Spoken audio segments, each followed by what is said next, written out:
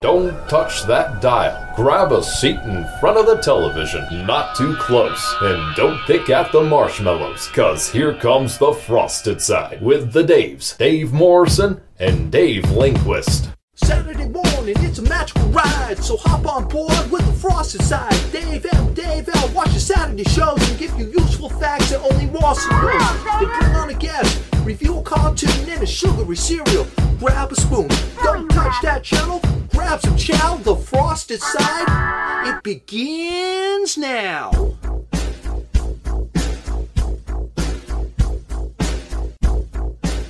Hey guys, it's Dave M here on the Frosted Side. Dave L is out and about. Hopefully you guys are having a good week, trying to stay healthy. There's been a lot of that illness going around. I won't say which one, but make sure you stay positive and test negative. We have a fun show for you. I invited my friend Jack Gill. He is host and creator of the Hardly Focused podcast, available on all streaming platforms. He used to be a producer for the Hillman Morning Show at the now-defunct 107.3 FM WAAF, a formerly cutting-edge rock station in Massachusetts. Now it's Christian music. Ugh.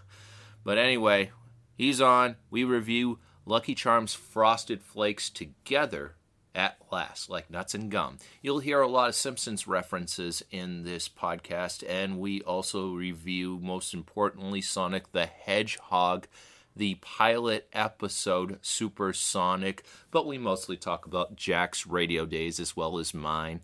So, without any further ado, don't touch that dial. Grab a seat not too close in front of the television, and don't pick at the marshmallows, because here comes another episode of the Frosted Side with the Daves, Dave Morrison and Dave Lindquist.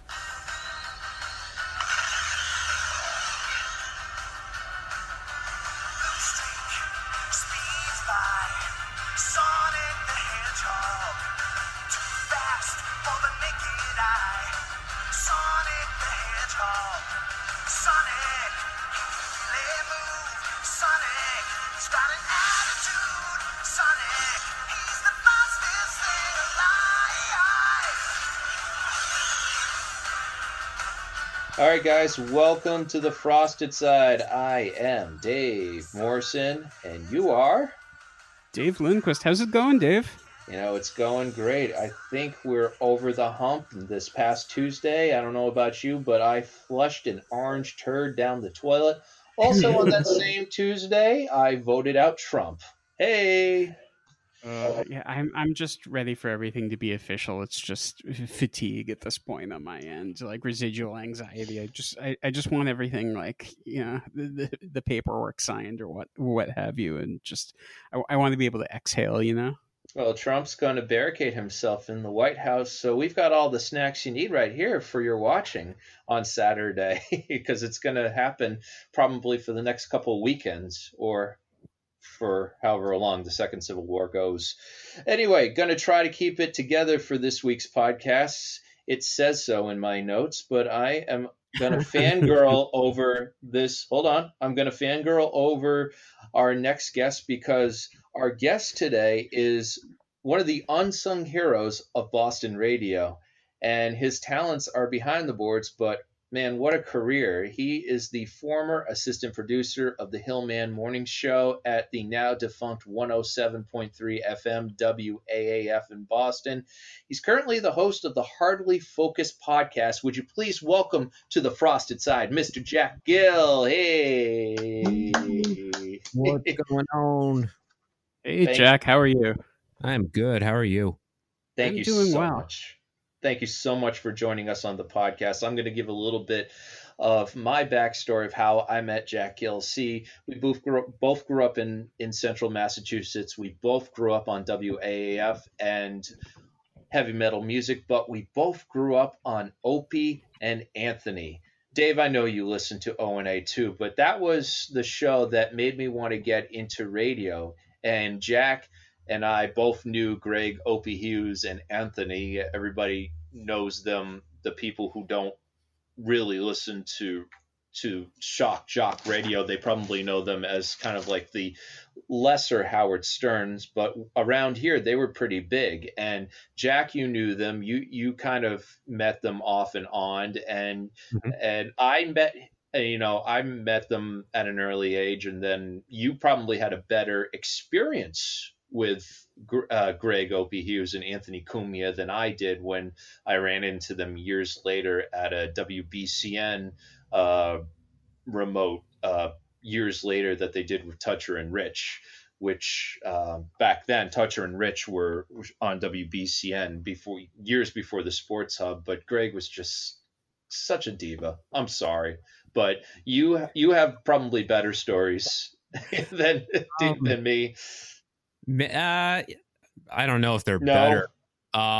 So back in, I'd say around like 2000, it wasn't a long period of time. It was like 2007 to maybe like 2009. They had a really sweet studio in Manhattan at XM. This is before the merge where they're now Sirius XM. So they had this cool studio around 2007. It was renovated where they had a whole spot for listeners. Like listeners could go in and just hang out in the studio with them while they did their XM show. Because remember the time that you were just talking about, Dave, and it's going to throw me off that you're both named Dave.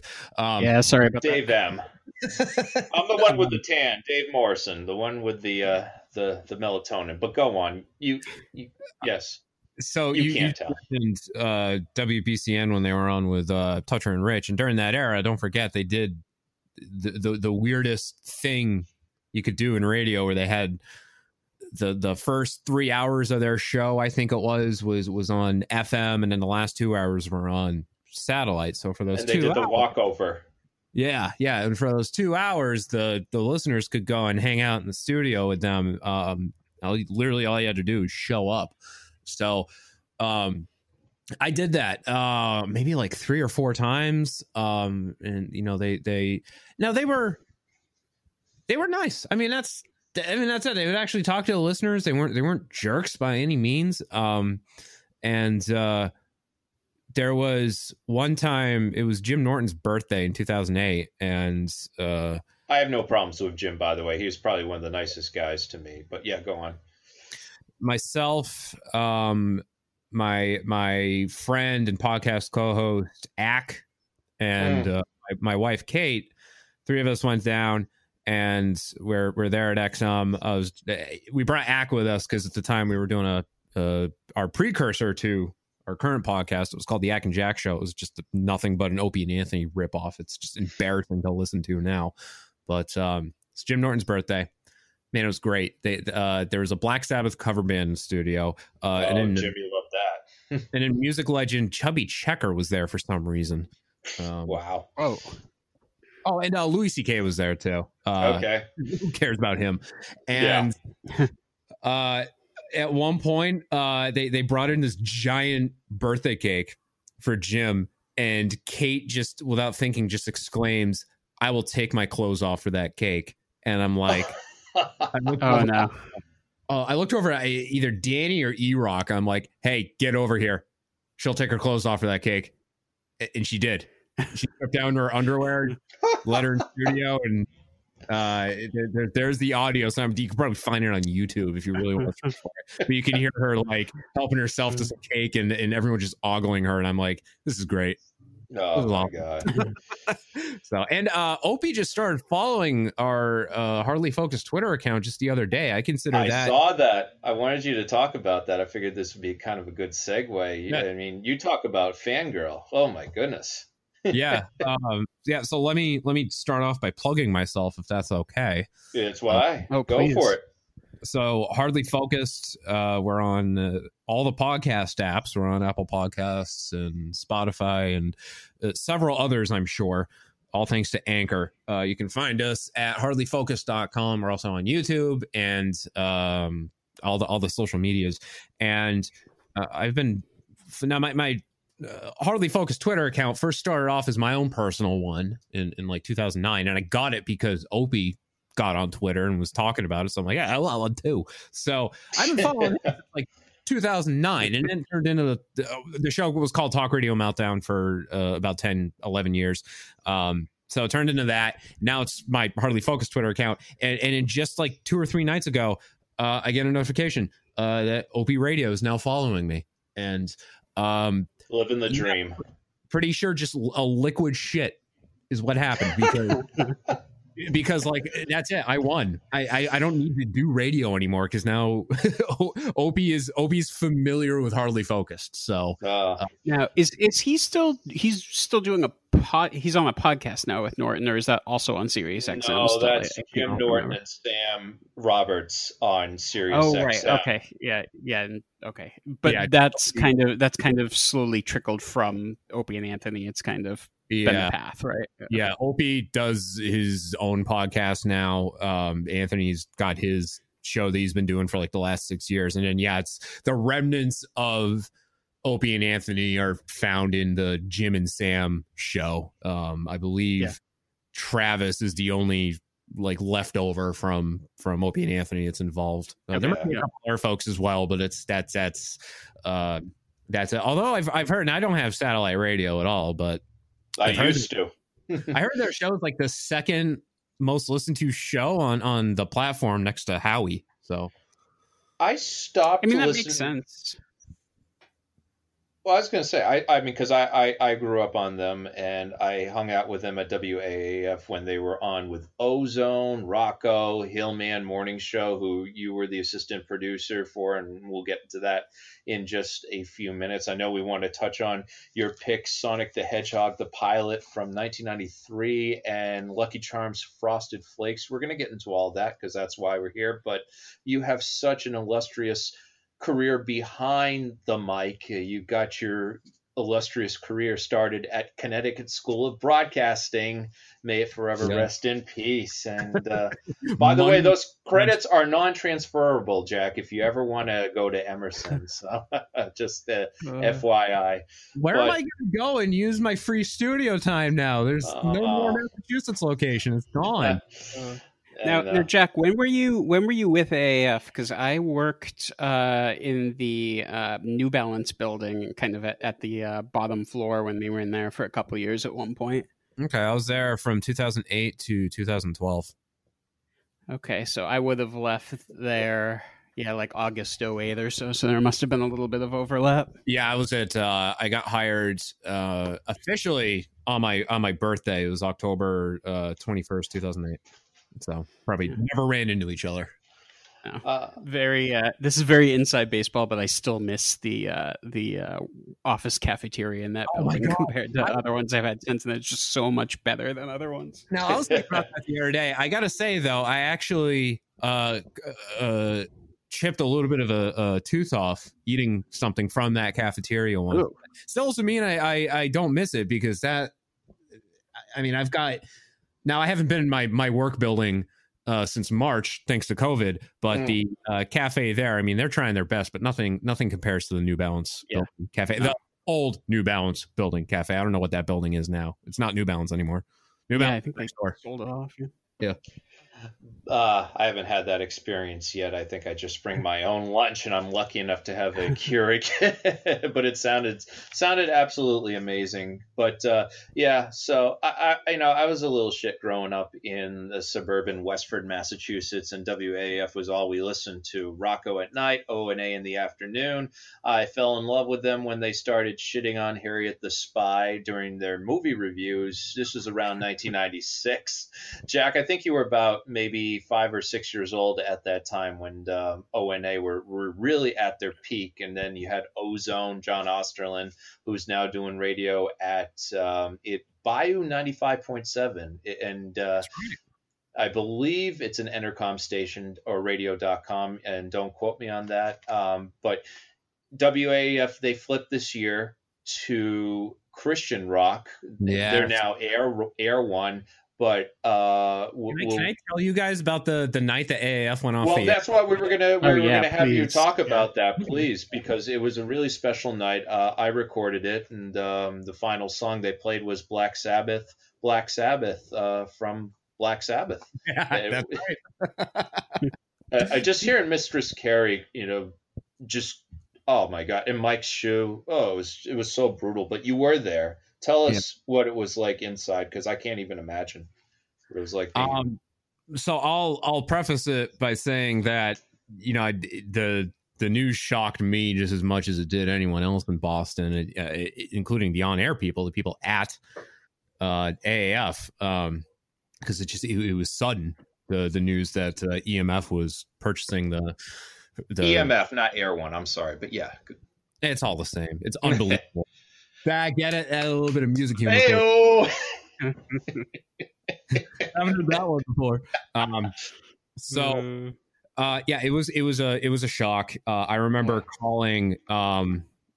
I called, you know, everyone I knew when that happened. And I remember that I said the same thing that every person I spoke to on the phone was, I would never lie to you, because what I was about to say sounded like the most ridiculous prospect imaginable, that the Hard Rock station in Boston was flipping to Christian whatever. Then I called Mike Brangiaforti to get the scoop from him, and you know, Brangiaforti, that's one of those. A lot of the friends I made at WAF, I you know, I look at them as friends, but then in the back of my mind, I think to myself, like, there are people that look at these folks like celebrities. And then when I just bring up Brangiaforti in passing, the first reaction that people have is, oh my God, he was still there? Because that guy had been around for like 20, 30 years. Yeah. Oh yeah, I grew up on him. Yeah. Yeah, I mean, he got the short end of the stick too, because he was the one that revealed to me, and at the time, it was supposed to be in secret. You know, the big secret was that Brangie was going to take over mornings at AAF, and they were revamping the lineup. They were going to have Jim Ryan, yeah, he was going to do nights. My buddy Josh Dolan, who got his ring on my podcast. I can take credit for that, and I thank Josh for reminding me of that on AAF's last night. Yeah, because I knew Josh as a listener of the morning show, and he was his claim to fame is he would call in and do this just awful Cam Neely impression, but everyone was and I ended up befriending him, and I reached out to him like, yo, I do this podcast, you know, why don't you come on? And you know, I could tell he kind of, even there's only a couple of years difference between us, but he reminded me of me because he really wanted to be in radio. So he came on. At the time, again, it was called Talk Radio Meltdown. He came on that night. And Josh reminded me, it was the same night that we had comedian Bob Kelly on the phone. And I guess my God. Yeah, that Bob Kelly. Well, that's a start, right? Like the kid's first, like, quote unquote radio appearance, and he gets to do it with a well-known comedian. And he said something to Bob Kelly, I guess, that just pissed off Bobby. Before or after he broke his knee on Dane Cook's special, Torgasm. I broke my knee, man.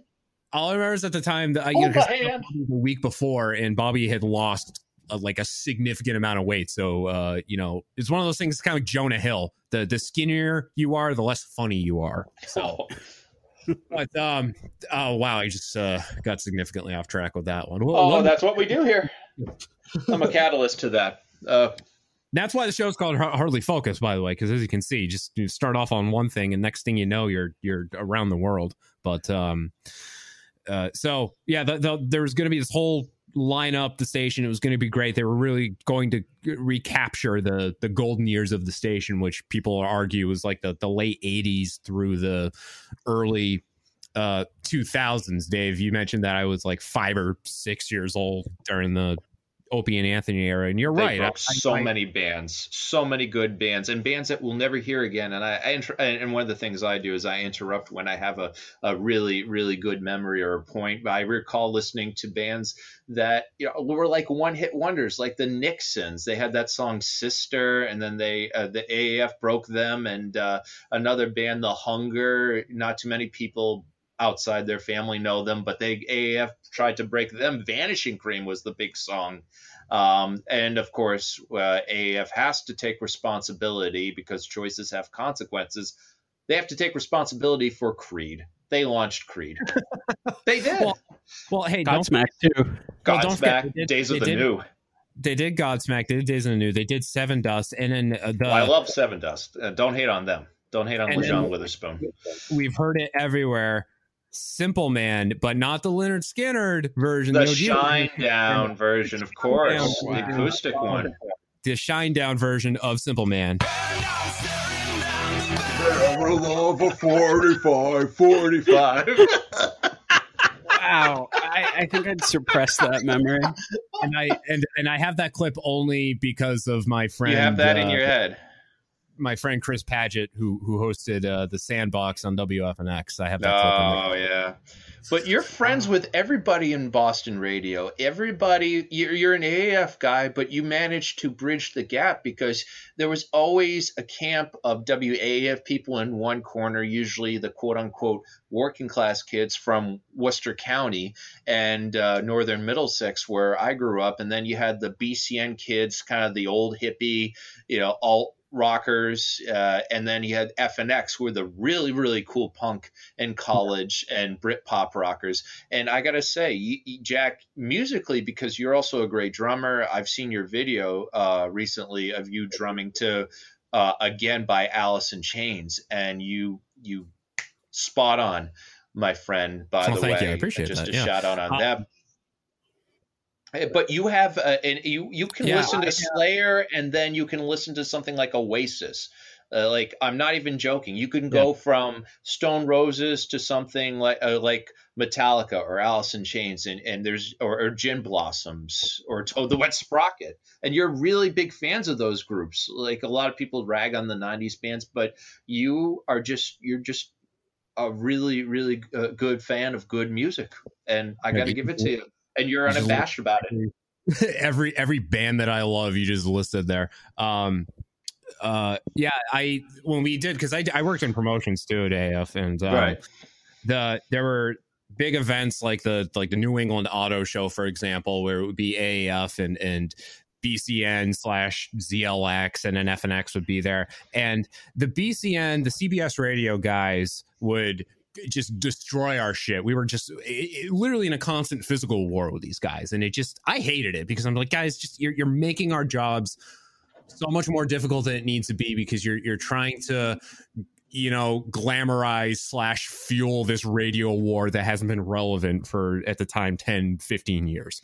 But that was that. So whereas the BCN ZLX guys would come just wreck our shit, the FNX guys would come over, and they were the nicest, coolest people to hang out with, and we would help each other set up and break down, and I mean, I got tales of us just, me and my AAF friends, especially while we're wearing our AAF gear, just hanging out with the FNX folks, and just causing, a marketing nightmare. Oh my God. That's great. Actually being cordial. I remember it was, I think, one of the last AAF events I worked in 2012. It was the Red Hot Chili Peppers at the Garden. And I picked up the opportunity to go to the show because we had tickets to go inside. I passed up the opportunity to instead go to a bar and get sloshed with the FNX people, and made a point to wear my AAF gear while I was there. So, but yeah, the last night, because I want to tell you guys about it, because it was such a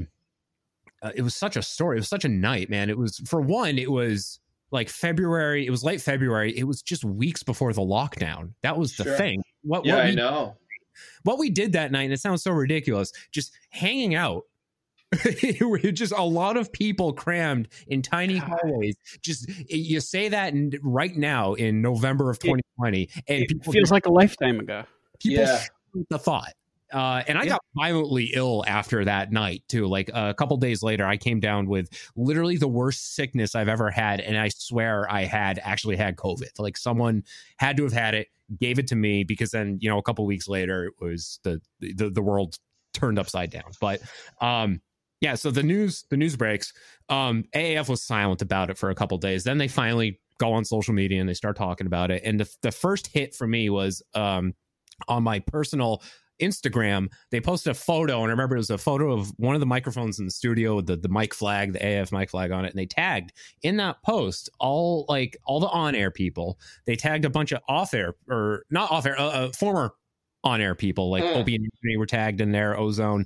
And then they, for some reason, they tagged me.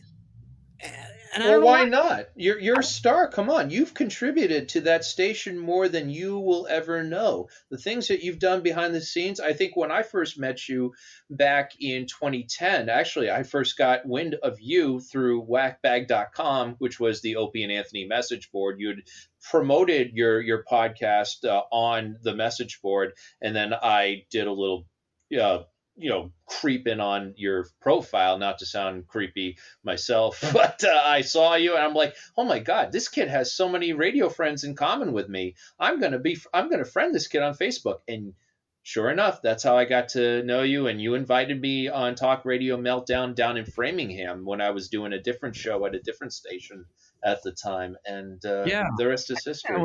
I think that was the first time I met you too. I do remember now, despite me being tanked that night, it was the you were not tanked. You weren't 3 sheets to the wind, but you were kind of getting there, maybe. The 200th episode of Talk Radio Meltdown. I remember, it was at the former tavern in Framingham, and that night alone just floored me with the amount of people that showed up, and then we did like a stand up section that I guess like.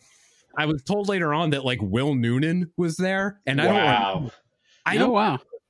I really, that's what I'm saying. Like I had to have been just obliterated because I don't remember. I would remember something like Will Noonan being part of it, and I don't. But I remember meeting you there, Dave, because I remember you. I think you offered me like a radio job then, and I was like, "Oh, no, CAP." I take that radio offering back because I would not offer my dog a job at WCAP. Is not something that I really talked about negatively, because in radio, like I said, if you want to keep working, you don't want to talk smack about your former place of employment. But it's like that for any job, but in radio, it's really prevalent because you don't want to burn bridges because it's such a small community. But it's even tougher to get a job now, especially with COVID-19. But CAP was they moved their studios, but it was a pretty tough environment. Let me just put it that way. We had a boss who, if I had to describe him, we called him the Colonel, and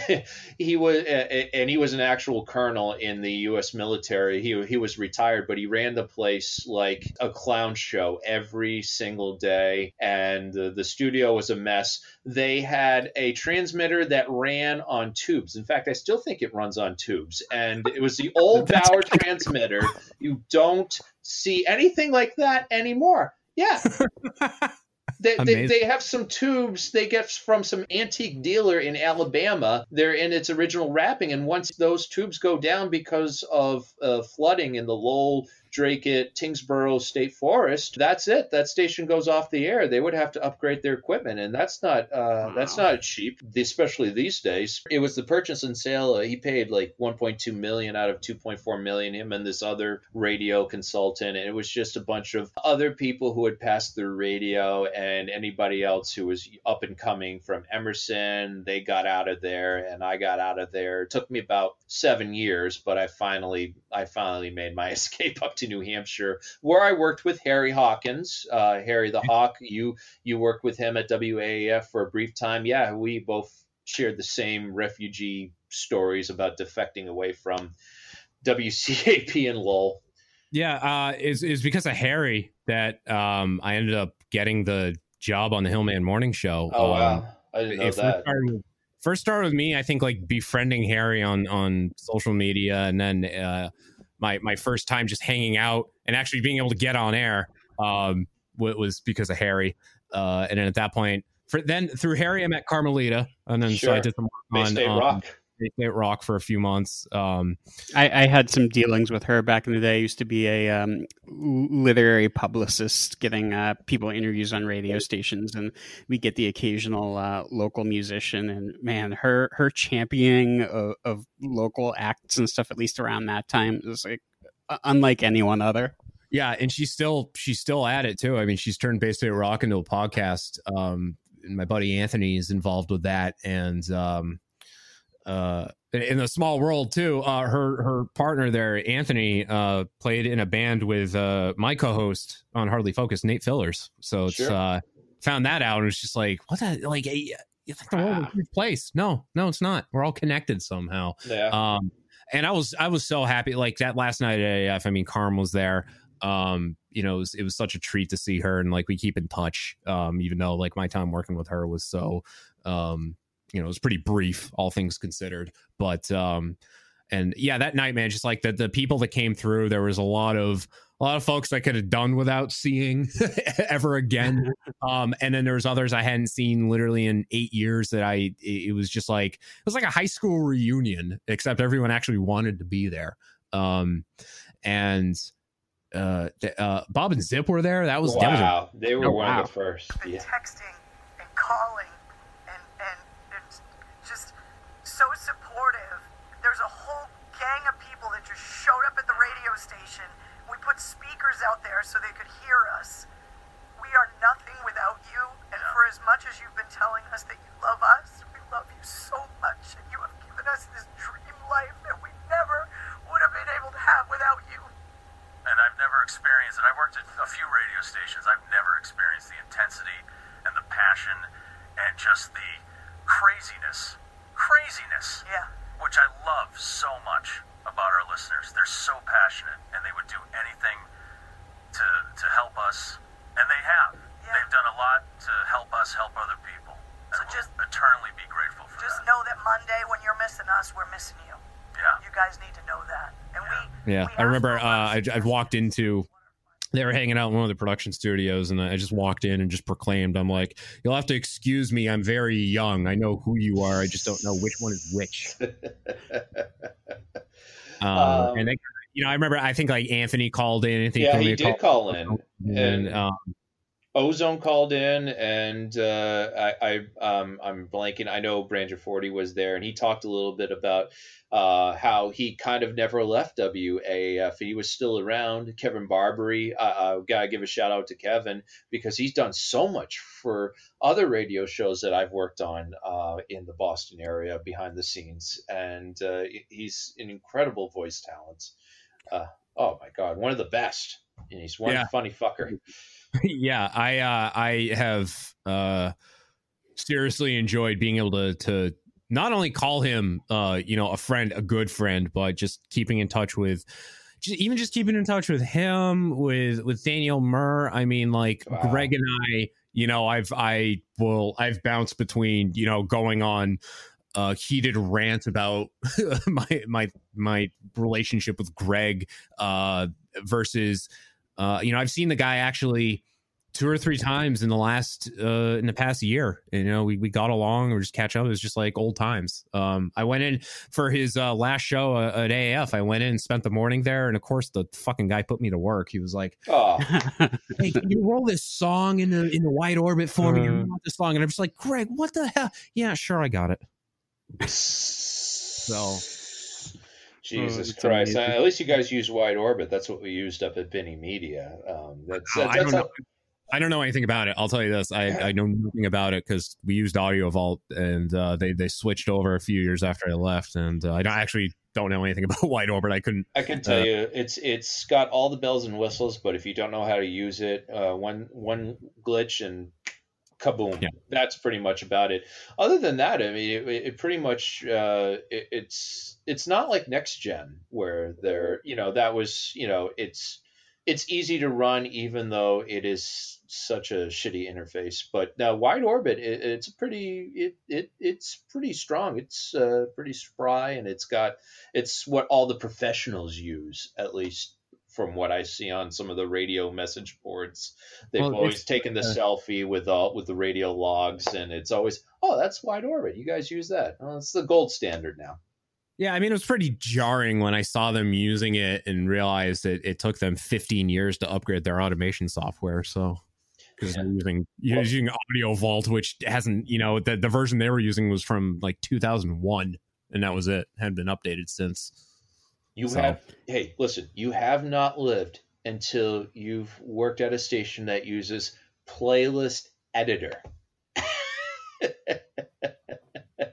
And the room goes silent. Oh, so before we do our transition over to the actual cartoon and serial, while we're doing the kind of tech inside baseball stuff, I wanted to actually pick your brain a bit here, Jack.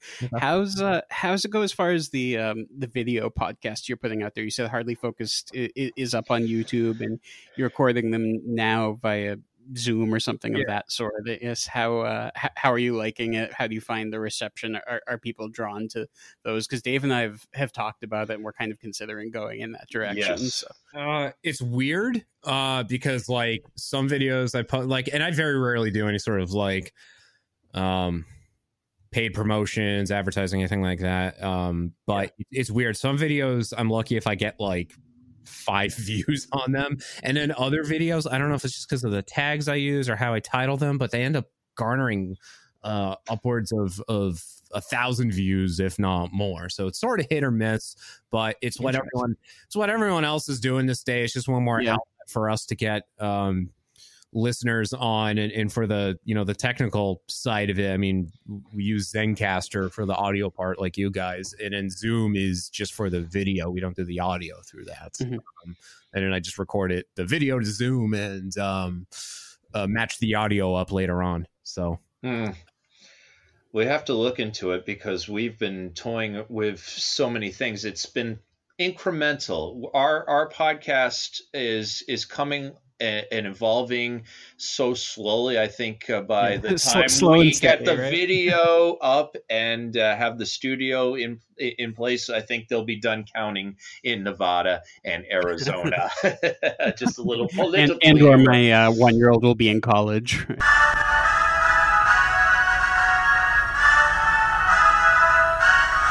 And you want to talk a little bit about why you picked Supersonic from Sonic the Hedgehog in 1993? Yeah, sure. So I'll begin it by saying that for a long time when I was growing up, no one believed me that this cartoon even existed. I don't understand why it was such a trivial matter to get people to convince people that this was a thing. But it was. And now thanks to the internet, things like Netflix, now it's on CBS All Access. I was watching it on YouTube, or like someone just uploaded the whole series to YouTube. So it's out there now. Now there's a channel called Toon Disney that I grew up with, and they played not this Sonic the Hedgehog, they played the Adventures of Sonic the Hedgehog, which was the precursor series, which I just hated by comparison. It was so campy, and it was kind of off the wall. And, slapstick. Yeah. I would argue that the Dr. Robotnik portrayed in the Adventures of Sonic the Hedgehog is very much Donald Trump. Oh my God! I can see that. I'm much more familiar with that cartoon. Yeah, absolutely. So it's funny that you mentioned that because, and not to interrupt like I normally do, but it's funny because I was watching the Adventures of Sonic the Hedgehog, the pilot episode that was the wrong Sonic. We were talking about that before we came in tonight, and I watched that whole episode, the wrong episode from the wrong series, and it was where there was this. Oh God, I forget the name of the character, but he captured this. He was stalking this woman for 30 years, and Sonic decided to get dressed up in drag or something, Robotnik, and he had been obsessing over this woman, I forget her name, like Rhoda. Listen, that Sonic series with their PSAs that they would do. Sonic says. Yeah. Yeah. It gave us this gem. There's nothing more cool than being hugged by someone you like. But if someone tries to touch you in a place or in a way that makes you feel uncomfortable, that's no good. What? Oh my God, I gotta get a soundboard. Oh. We're getting that too. We're upgrading. Come on. Oh, Jack, that was spectacular. Oh, so I mean that leads me into one point as far as the confusion goes. Same voice actor across both these. Jaleel motherfucking White. Yeah. Urkel is Sonic. He did it on 3 series. There's another series afterwards. Really? Oh, wow. Sonic Underground, which was terrible, but he voiced him there. And then someone did a like. Are you sure that wasn't Stefan or Kel? It was at this point. I mean, it was like 1999, but at this point, Jaleel White's career was otherwise over. Like the Urkel thing was done. No one cared Because 45-year-old guys walking around in high socks and pants and suspenders isn't really a good look after 1998. Yeah. He did. Someone made like a fan made. This was like 10 years ago. A fan made live action Sonic the Hedgehog movie. Where the Sonic portrayed there was just the stuff of nightmares, but Jaleel White actually agreed to lend his voice to Sonic. Oh, that's great. Oh. That's great. But I picked it because where when I was growing up, everyone had Nintendo. I had Sega. So you were the cool kid. Come on. You're even cooler now. Sure. Yeah. Sega does what Nintendo don't. Yeah, I grew up playing every Sonic game religiously, and the TV series. I remember, I was pretty young when that show actually aired, but I just remember going nuts because it was Sonic and Tails and everyone, but they had voices, and that's the thing that just like threw me into a loop. And then the series ended abruptly. Actually, it ended on a cliffhanger, and now the cartoon series, you never saw or heard from it again until maybe within the last decade. But the comic series under Archie Comics was based on a TV show. It had all the characters. That actually ended just a couple of years ago, so it went on for a very long time. Yeah, but I got to jump in on this here. Is like I was around the time this came out. I was maybe 13, 14. I think it was like 94. Oh, okay, maybe I'm 12, and like I'm like the superhero comic book collecting kid, like buying 2 copies, throwing things in bags because they all have holographic covers. And I look them up 10 years later. All that stuff is worthless.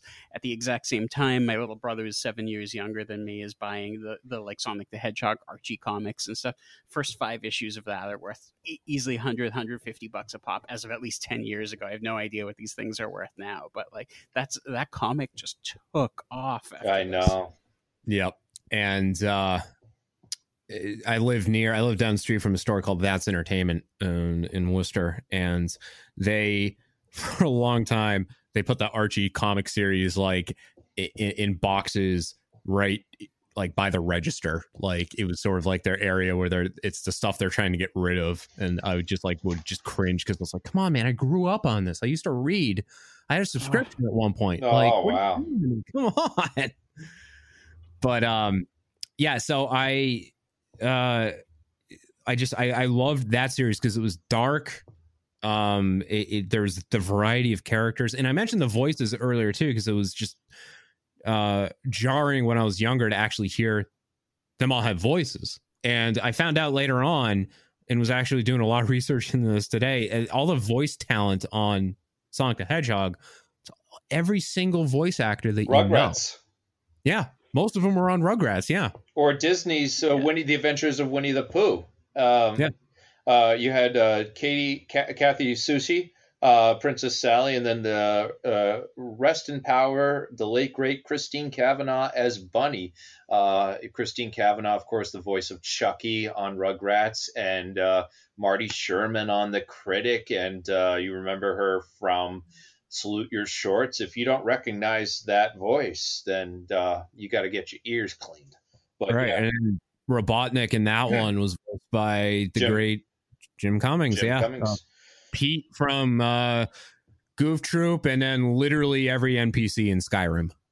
Wow. He did or does Winnie the Pooh, I think, right? Is that Jim Cummings? Right? I think so. Yeah, he's Tigger, I believe. Right. Yeah, Tigger, yes. And we actually talked about that in the cartoon All Stars to the Rescue with Kevin Harrington, Jim Cummings. Right. Yeah. We reviewed and of course his not his henchman but the little robots, the robot chicken, who is not comic relief in this one but more his pet. The other robots, vocal effects by Everyone Take a Drink, your Frosted Side drinking game by the Frank Welker did some voice work on this. I think 90% of the cartoons we've done. Yeah, Frank Welker in a cartoon? Surely you jest. Surely you just. I don't think he shows up in this episode. I think Rob Paulson did this too, who's just in. That's another voice absolutely actor. everything. I can't remember who did Snively, but I think it might have. It was Charlie Adler did Snively, if I'm not mistaken. Charlie Adler doing like a great like snaggletooth Charles Nelson Riley kind of like. That voice is just spectacular. Very nasally, yeah. He was in Gem, of course. We reviewed that a couple weeks back, Dave and I. So he's another voice actor. You in every cartoon, you just take a drink. For me, I grew up in kind of a chaotic household around 1993 into 1994. Around that time, I had a lot of personal family issues, and I would just kind of disappear into my own world. And you had Sega Genesis, Jack. I had a Nintendo Super NES, but I could afford Game Gear, so I used to play before school, before the nanny would come over. I would play Sonic 1, Sonic 2, and Sonic Chaos. That was the game I would just kind of disappear into, and I'd win every single time with Sonic and with Tails, but usually with Tails. And then whenever my parents would try to get me out, I would always just play video games, Sonic 2 and Sonic Chaos, because that was just my way of escaping. And then watching the series on Saturday morning on ABC, the Sonic the Hedgehog, was more of an escape. And it was the badass version compared to the adventures of Sonic the Hedgehog, which I watched in syndication, and it was campy. It was an insult to my intelligence, and I think the viewers, like you just played. So you guys are. I think I might have to fight you guys on this one because, okay. Granted, my little brother is more a fan of sort of both of these. When this show came out, I was about 12, so bordering on too old for it. But the other, like, the syndicated other ones kind of got your stupid slapsticky sort of like Three Stooges humor. But this one's like, I don't mean to go too hard on it, but it's like. The serialized nature of it, I think, like, I couldn't follow it from one week to the next, and like who all the characters were. There was some sort of like drama back and forth between them, and like you got to give it at least some criticism for it was trying really hard to be cool, to the point where like we did Street Sharks previously as one of our cartoons, and this has got a similar element to that, in that like it's trying.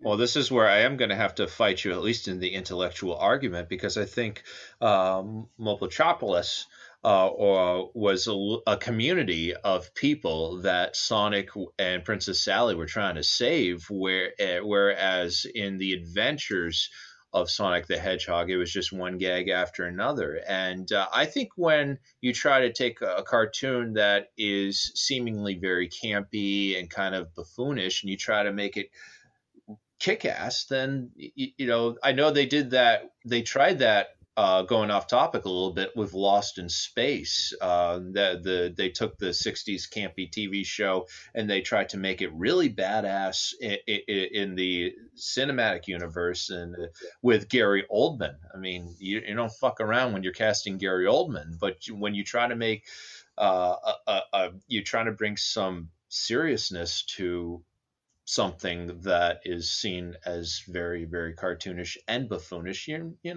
it's an attempt. I think point taken. Yeah, I think part of my issue with it, and we can kind of get into this, Jack, you chose this one as it was the pilot episode, and we were doing some digging. It's numbered episode 105. I don't know if you guys have done more looking, but this is definitely like in the middle of the story. Like, yeah, we're not getting introduced to these characters.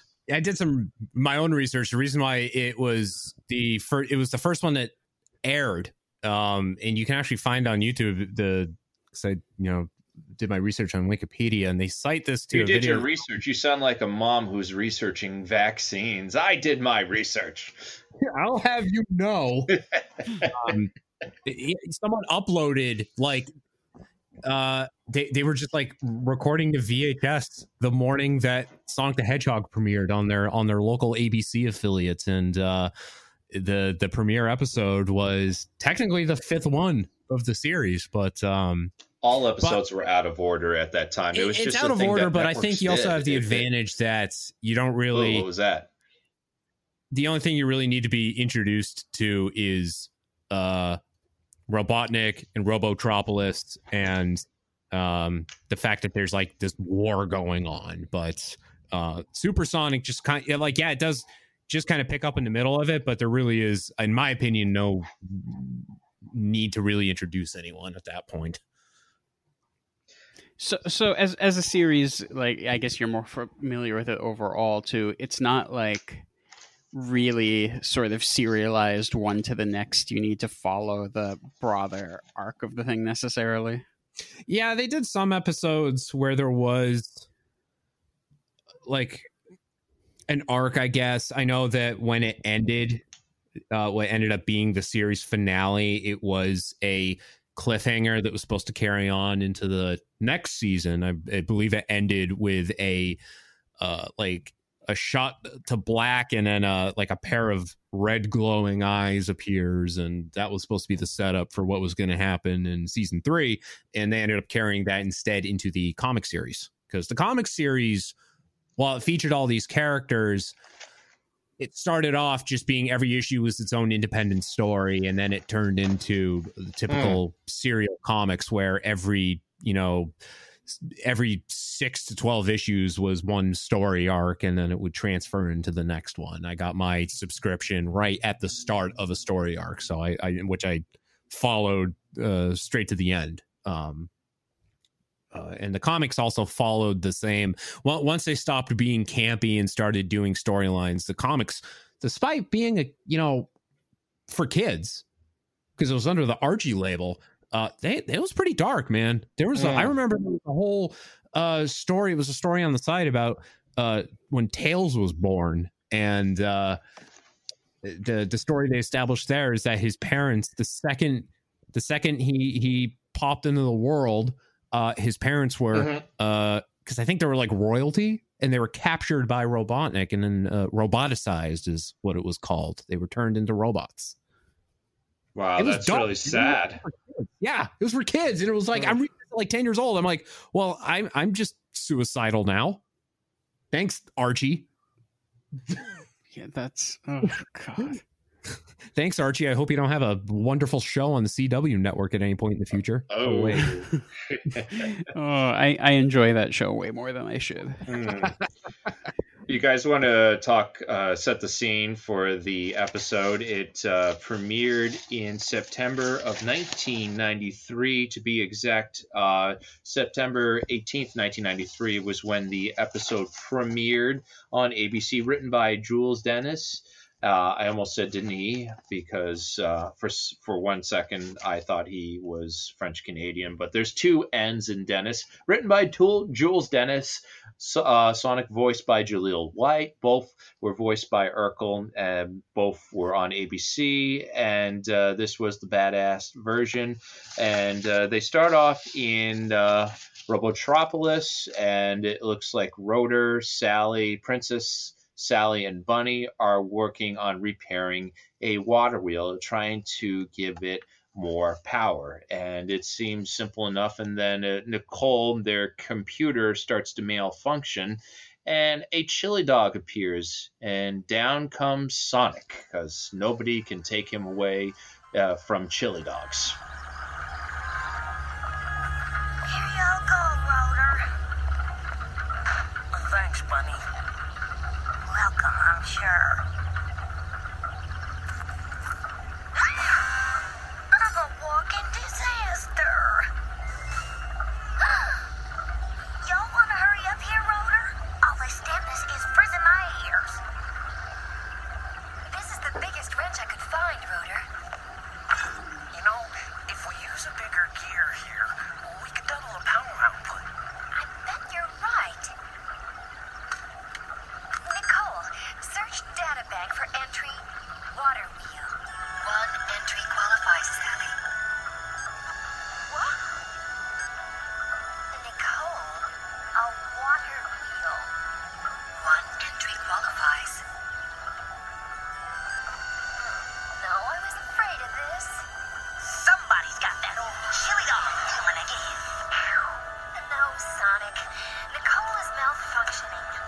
such a trope. It really is. So was that something from the video games? I feel like I don't recall that being in the games, but it definitely shows up in both cartoons, and it makes me wonder, like, are they trying to do the Ninja Turtles thing there? Like, what analog for pizza can we put in here? Hey, it's funny you say that, because the reason why the show was canceled was because of Ninja Turtles, because Ninja Turtles was in the same time slot on whatever network it was on. CBS.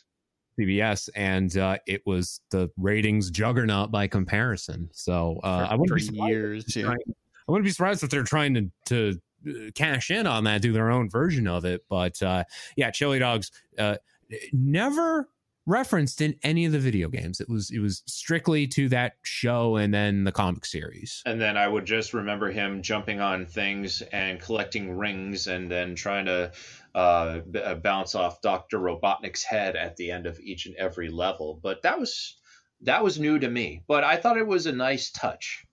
Meh. So that chili dog showing up is a sign of what's the computer's name? Nicole. has been malfunctioning.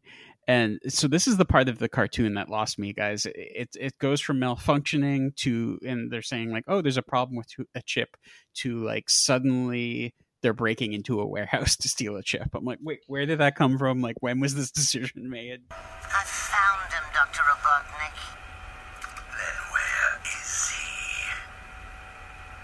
Well, he was right. Why have you summoned me?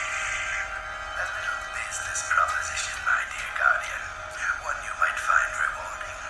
I have no use for riches. Well, another kind of deal then. I want the location of Lazar's lair. Name your price. You intend harm to my master. Oh, you wound me, dear Guardian. I can't remember if this is right when the wizard pops up. Yes, this is. So they're searching for the microchip, and then the gang stumbles upon a wizard named, is it Lazar or Hazar?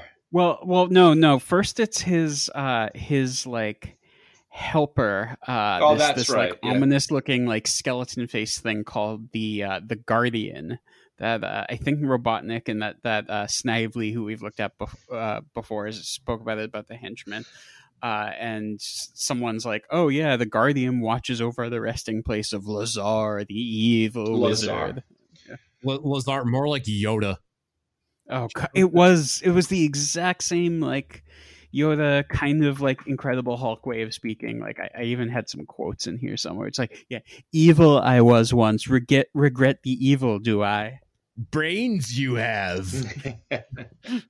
Yeah, God, that just like the second he started talking, I'm like, oh, here, this is gonna be it. This is gonna be the whole episode. Just Yoda.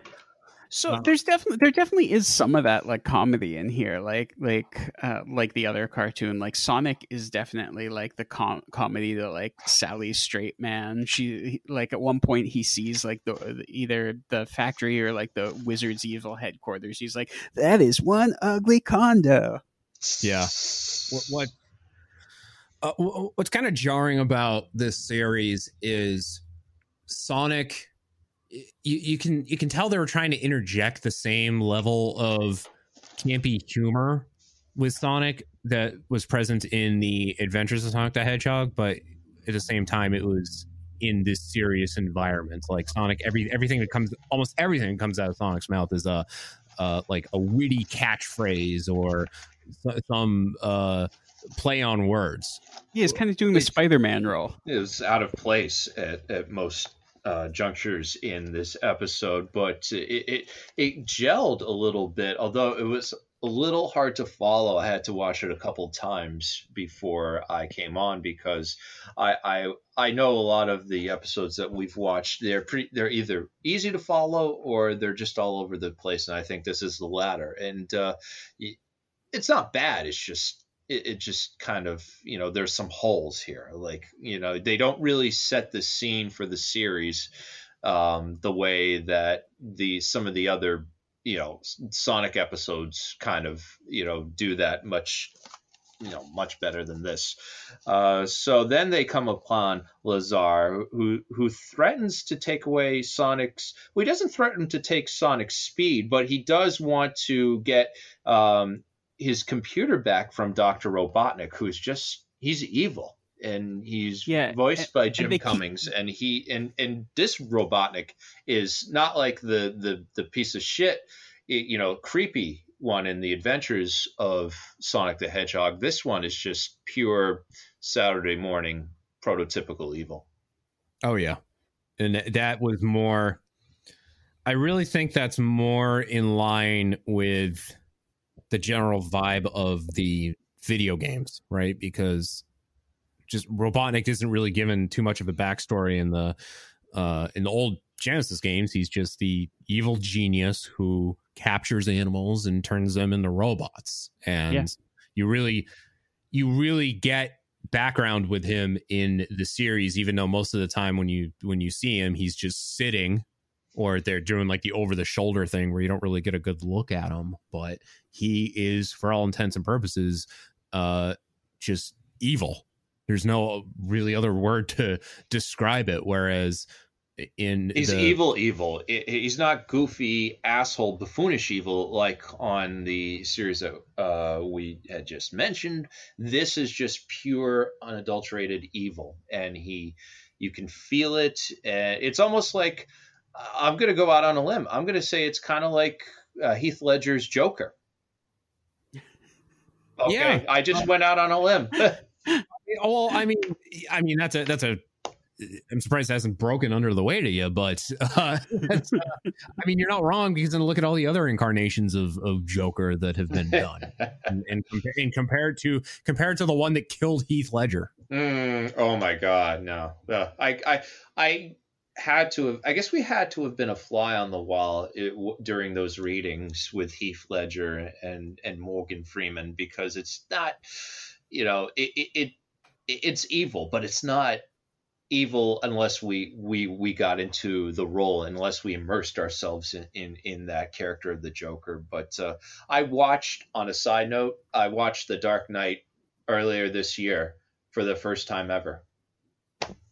Oh, wow. I never watched it when it first came out. I just, when Heath Ledger died, and then there was all this admiration and all the accolades, the posthumous honors, I just never got into it, because I think when something's a huge sensation, I get overwhelmed, and I usually go in the opposite direction. I'm one of those guys that likes to do the opposite thing. So finally, when the fanfare died down, and that was 12 years later, I told my girlfriend, I never watched this. And Kim's like, really?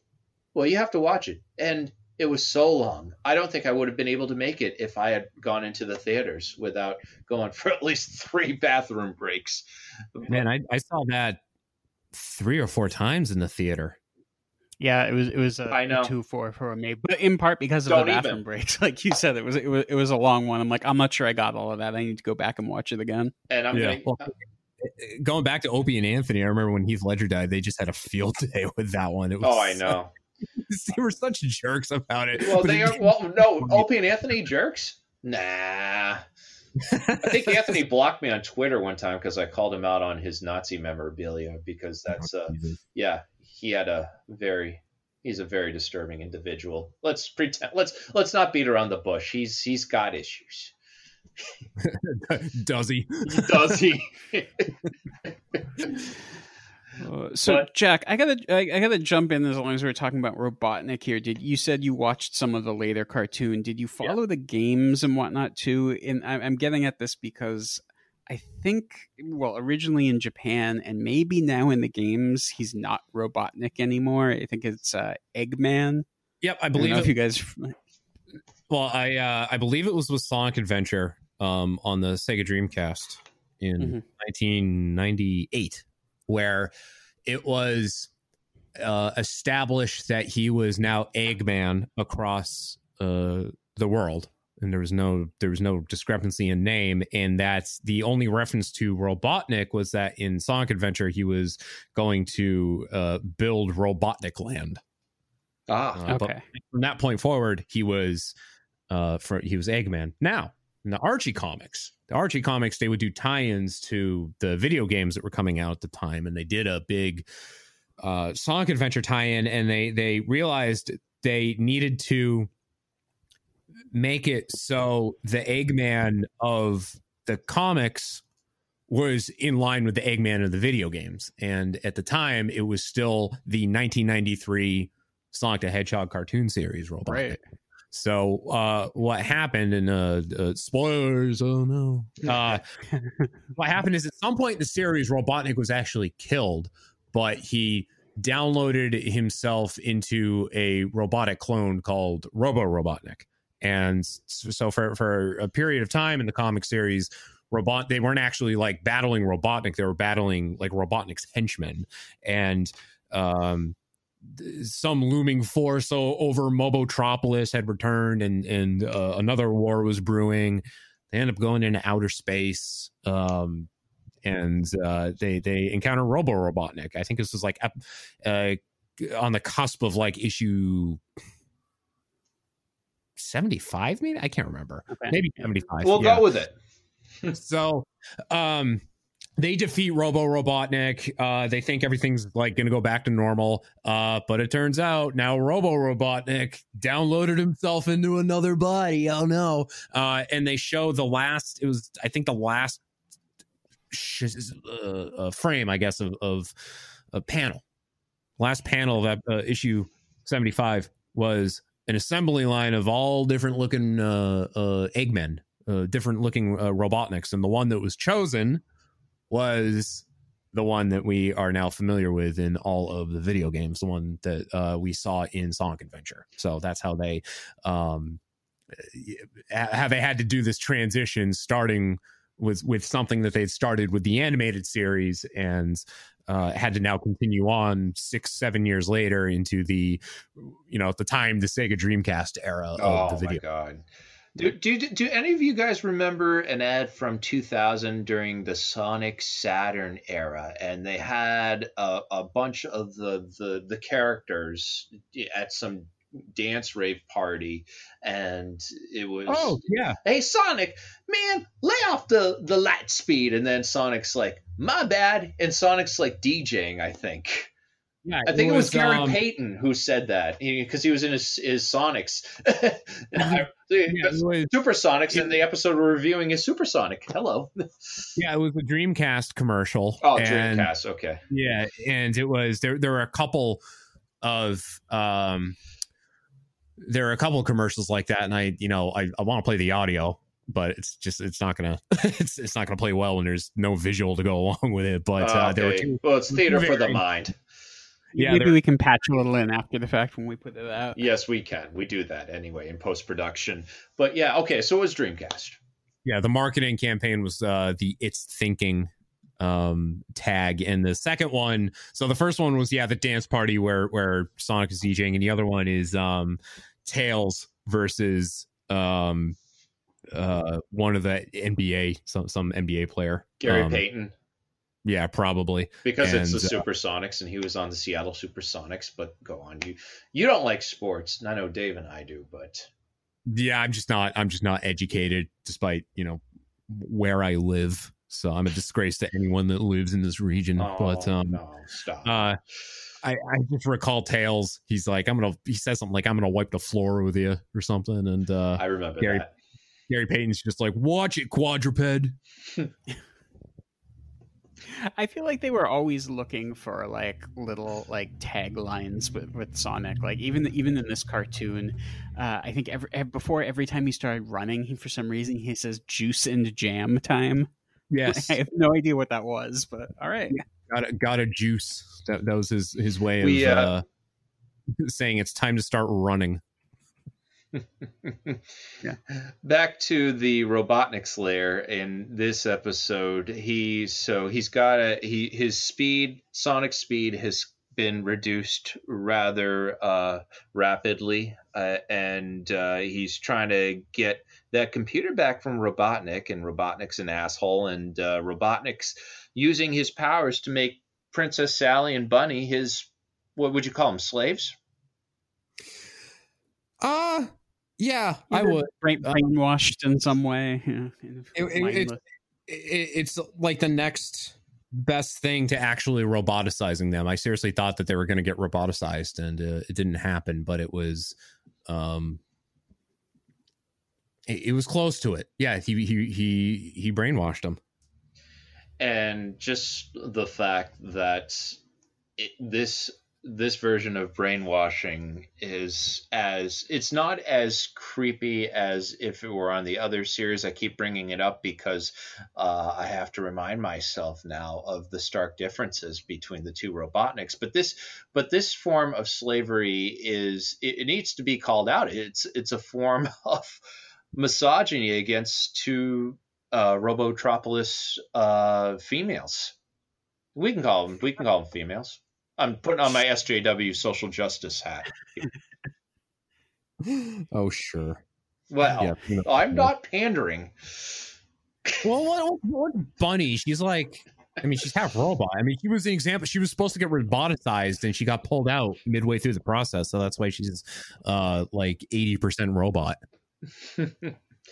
And I don't know how. And then Sonic comes along, and he's there to save the day. And they go back to they are able to unbrainwash themselves, the princess and the bunny. And then Bunny says, "It's hip hop time," which was just probably one of the corniest lines and typical 90s tropes. Yep. Yeah. Now I'm having trouble remembering.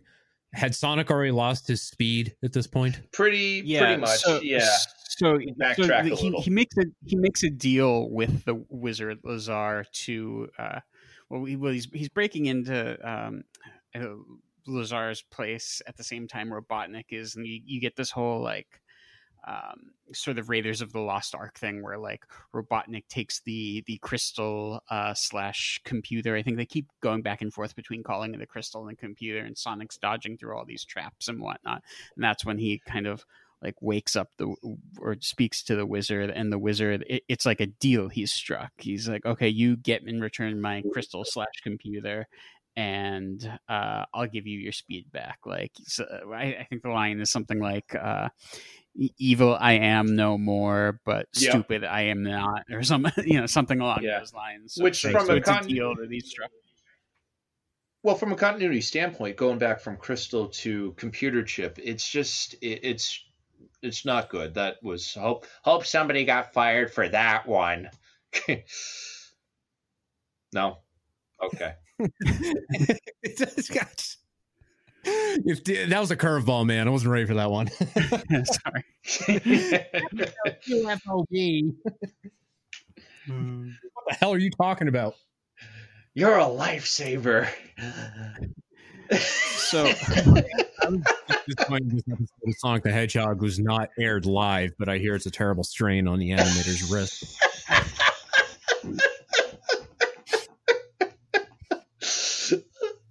Oh, note: Sonic died on the way back to his home planet.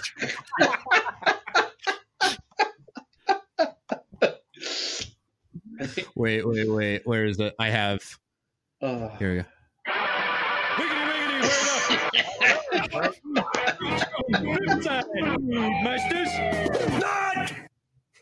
Hey, kids, always recycle to the extreme. I forgot that you know yourself a few Simpsons quotes. That's how Dave and I met. We met at a Simpsons trivia night, hosted by another radio colleague of ours, Duncan from 92.5 The River. And I always place in fourth. I gotta get over that hump whenever we have trivia night. We tried doing the Zoom trivia earlier this year. I know Jess, you and Jess were on one team, Dave, and I tried to promote my girlfriend's scholarship fund during that time period as well. And I know we promoted it on the last episode we did for the Halloween show with Pat. But it was, I think trivia is much better in person anyways. But now I'm going off track. So I just wanted to talk to you guys about the resolution of like how like okay they've Sonic like uses the crystal to like de-brainwash his friends, and like there's all sorts of chaos going on, things are falling down, and they just kind of run away. Pretty much. Oh no, they've escaped. We can't catch them. And it's not like he has a speed or anything. I was trying to figure out like what exactly happened there. Am I missing something, or is that it? They were just like, all right, let's run away. Oh, that was it. So they could set themselves up for fun and exciting adventures next week. I do like that when they go to return the crystal to the sorcerer there, they're like, hey, do you want to join the freedom fighters? He's like, no, I need to guard this crystal forever. And they're like, oh, why? How about we just break it? He's like, no, then the evil will go everywhere. That part pissed me off because like friggin' Diet Yoda over here takes from Sonic in his speech. Literally, the kid's name is Sonic. Like, what is he without his speed? Greg? Like, and then you're gonna Greg the Hedgehog. You want to join our band of rabble rousers? Like, the guy just stole from you, dude. Like, what the hell? What? It's Stockholm syndrome? Now you guys are friends? Like, what's he gonna do? He's gonna be it's not gonna look right. He's a human. Everyone, the freedom fighters are animals. Like, that's the other thing too. Continuity. Everyone's up against humans here. Like, it's literally animals fighting. In the comics they're called overlanders. It's animals versus humans. There's nary a overlander out there that the freedom fighters are friendly with. There's like one that I can think of in the comic series, and his name was Nate Morgan, and he was the only one that they were who's on their side. Everyone else was an enemy. And I do love that when you've got characters like Sonic the Hedgehog, Dr. Robotnik, Lazar the Wizard, and Nate Morgan. It's always and that's how you know you're dealing with a hardcore fan on a message board when their name is like Jack the Hedgehog. Not that I ever use that name, but those are the ones who will argue with you over which freedom fighter was best, which faction of freedom fighter. No, those guys are the worst because they go to these comic conventions or the Comic Cons. They go to the Heinz Convention Center or whatever, wherever the next Comic Con is, and then they'll point out something in your costume that is off. They'll ask you. I worked at a Witches Woods theme park, and we had a big cast party, and somebody made fun of me for going dressed up as Doug Funny because he wore I had an off-color white, and he threw a shit fit. And I'm not even joking. I had an off-color white, and he says my whitey tighties that he wears around, it wasn't white enough. It wasn't. No. Excuse me, sir. Your Sonic the Hedgehog costume is clearly based off of the 1994 incarnation of Sonic. However, your shoes have gold buckles on them, and the gold buckles were not added until issue number 71 from March of 1900. Good day. You got to come back on, buddy. There's an open slot. Oh yeah, no. But they go to these Comic Cons and they quiz women. Here I go, putting the SJW back on, hat back on. But they quiz women on, and it is fucking misogynistic. Well, it's literally. We were just quoting it, but it was the Itchy and Scratchy Q&A session. They're pressing June Foray for answers. She's like, she's not gonna know. They're not going to know at all. I'm glad that you pointed out that that it's June Foray, even though the character isn't June Foray. Oh, it absolutely is. Yeah, it is June Foray. Right. Yeah, it's it was. She's a lady, a beautiful lady. But so, related to both radio and The Simpsons, there's a great video of Hank Azaria on a morning show up in Toronto, I think. Q107. Yeah. Yeah, maybe like 10 years ago, and the host is asks him a question like, "What's your favorite like Mr. Burns quote?" And Hank Azaria is like, "Dude, I just record the lines. I don't remember any of this stuff. I don't watch the show." And then he like turns around and goes, "Could you tell me what your favorite traffic break was yesterday?" Like. So it's like the guys that ask him as Jaleel White to do Urkel. Hey, would you do Urkel? No. I'm in the hood now. I do Urkel, 10 years ago. Nah, come on, do Urkel. Well, if you insist. You know what the celebrities appreciate? When you don't talk to them about the stuff that they're into or that they're promoting. Because one of the first mistakes I made in radio, the first here we go. Oh god, was telling he was in Shaun of the Dead, and I told him that, and I like not like, hey, you were in Shaun of the Dead. I was like, hey, I liked you in Shaun of the Dead, and he just like gave me a look, and I'm like, all right. I learned right then and there, don't talk to them about that. Case in point, Wes Welker came in once, and I'm, again, I don't know anything about sports, and it's actually Wes Weckler. Mayor Menino meant to say Welker, but of course, I think that car crash in 1998 fucked up his speech. Welker, I can't do that. Oh, I just killed my tonsil. Anyway, you okay? Anyway, I know we'll fix that. Some Lucky Charms. Oh my God, you're doing the transition for us. I love it. I need to hear the end of the Welker story. But Welker, he comes and he's sitting in the production studio with me while I'm answering phones, and I turn and look at him. I'm just go, and he was the nicest guy. I'll tell you this. No, he does sound nice. He would call in every Friday morning, and I'd put him on, and he was always just like, he was the one like celebrity, the one famous person who would call in and be like, hey, how you doing?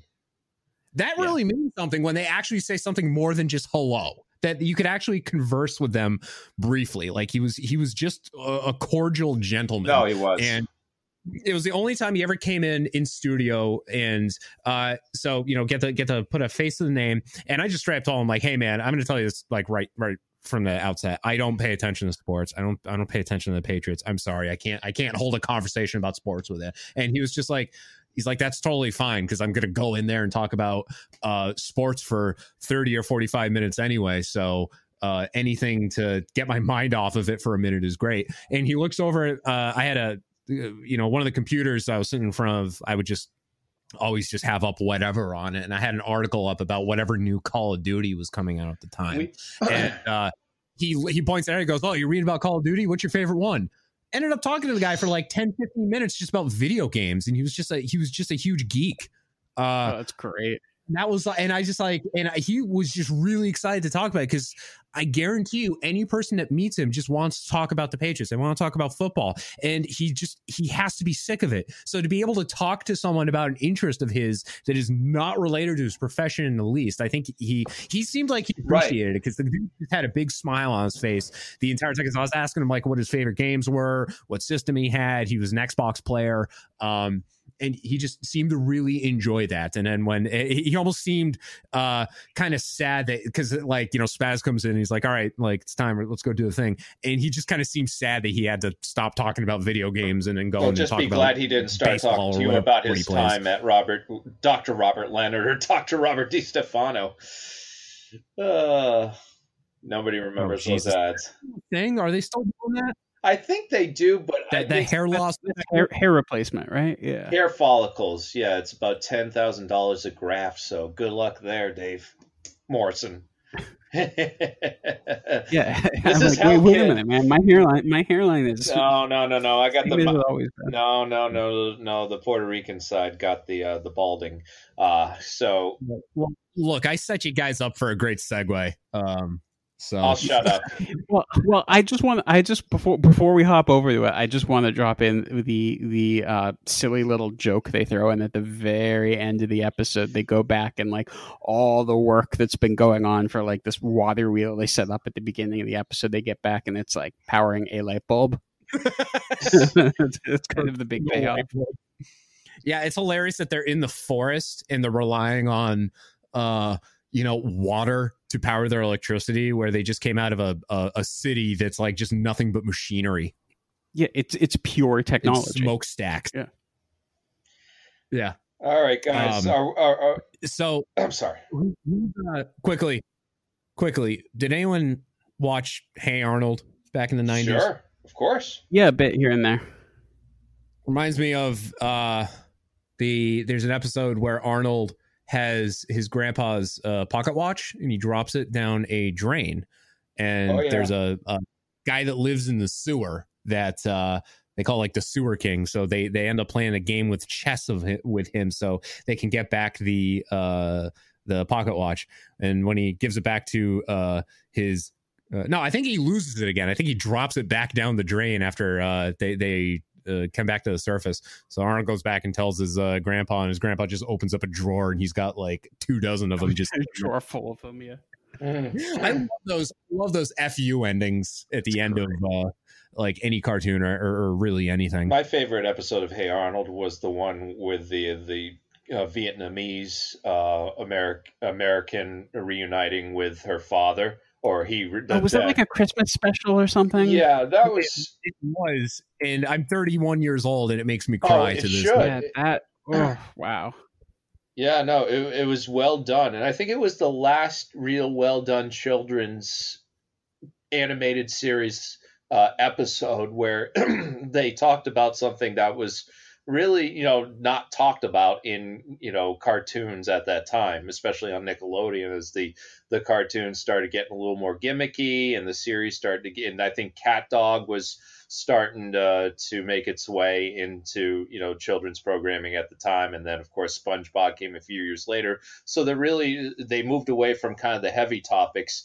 And I think between that and the Rugrats episode where they talked about Chucky's mother dying, my goodness, those two just get me to this day. Well, at least with Hey Arnold, though, we got this gem out of it. I hate the snow. I hate the snow. I hate the rain and I hate the sleet. Man, I sure do hate the snow.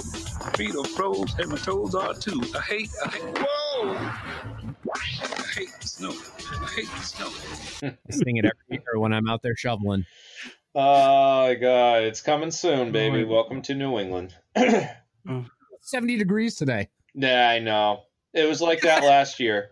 And in my apartment, they just fixed the heat. But last year, it was wicked horrible. And the heat would just run nonstop in the winter. So it would be about 75 degrees. And the heat, it wasn't just the heat. It would be like a sauna in here. I mean, it's gone, God willing, and the creek don't rise. But I bring Kim over. And, of course, I get cold easily. So it doesn't matter to me. But, of course, she looks at me like I'm up in blankets. And she's like living in a sauna. And she's about ready to kill me. No, I mean, it just spits out and it makes this banging noise, like banging on a tin can, like banging on a trash can, drumming on a streetlight, drumming on a streetlight. Big baby. One little voice that says we got to get to some cereal. Yeah. So let's. I'm going to run in the other room and grab mine. I don't have it handy, so give it 2 or 3 minutes, and we'll just reconvene if that's cool. All right, we'll be right back here on the Frosted Side. Don't go anywhere.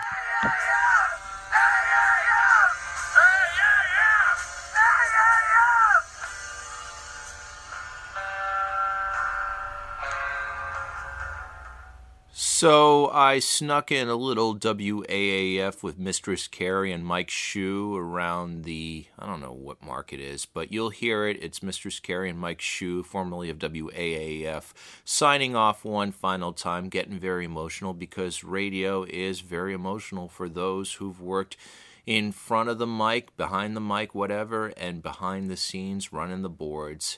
It is a brotherhood, a sisterhood, a whatever gender hood, and it is one of the institutions we cannot let that pillar be destroyed by corporate media. And before I get on my soapbox, make sure you stay positive and test negative.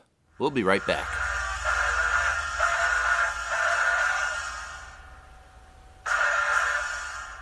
Wow, it's Lucky. Let's get his marshmallowy Lucky Charms. The kids want me delicious Lucky Charms. I've got to make it home. If you love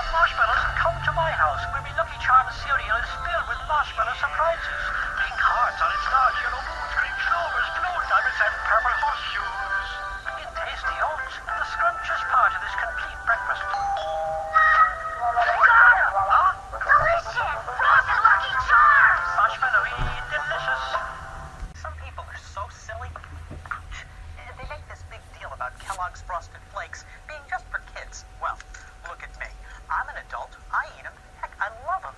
Frosted Flakes just for kids? Come on. Like we adults have to go sneaking around. Like we can't enjoy these sweet, crunchy flakes just as much as kids. Daddy, are you eating our Frosted Flakes again? Oops. There now. You can't deny it. Frosted Flakes have the taste adults have grown to love. They're great. Welcome here to the Dave's Modeling School, where today our students will demonstrate their catwalking skills. For example, here's Davina balancing a book on top of her flat head while showing off a brand new Frosted Side t-shirt from tpublic.com. Yes, any size, any shirt, any logo you want made, just head on over to your computer and log in to tpublic.com and search for the Frosted Side. Help support this fine podcast.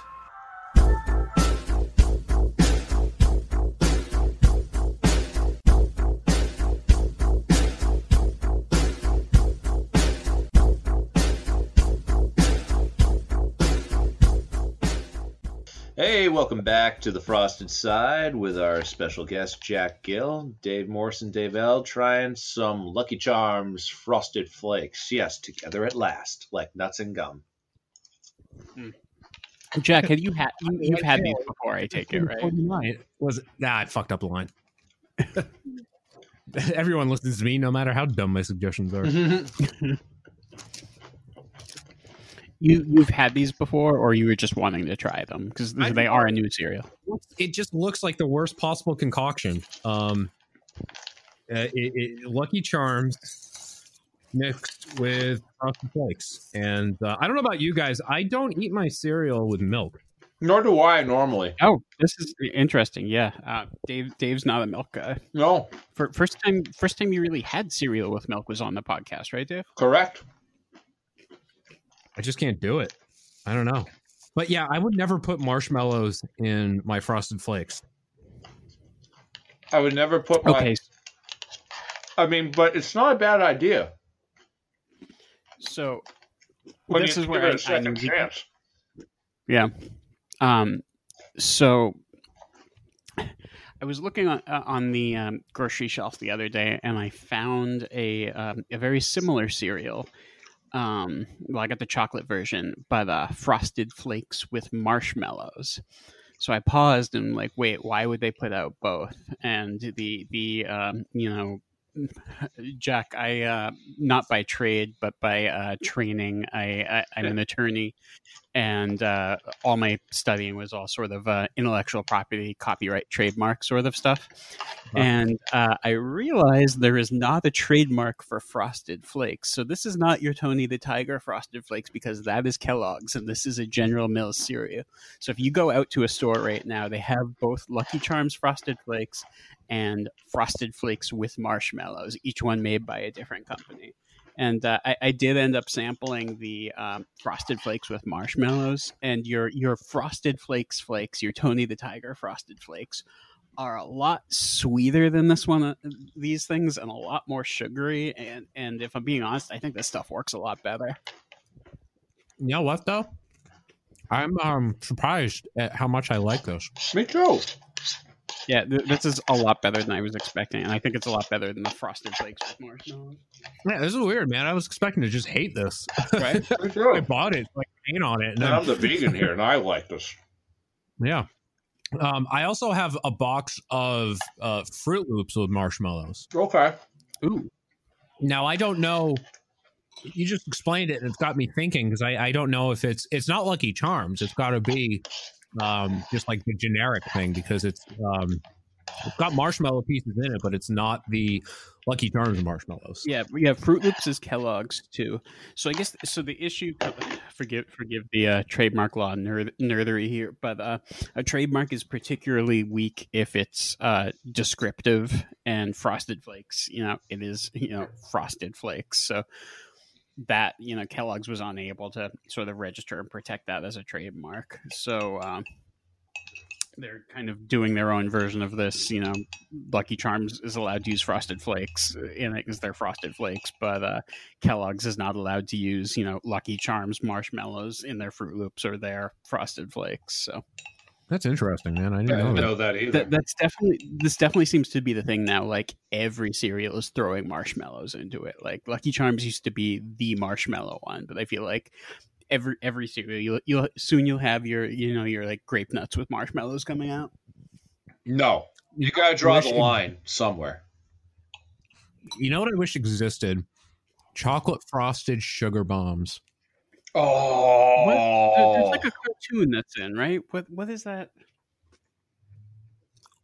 Calvin and Hobbes. Yes, that's it. that Okay. is. You're right. I should have known that.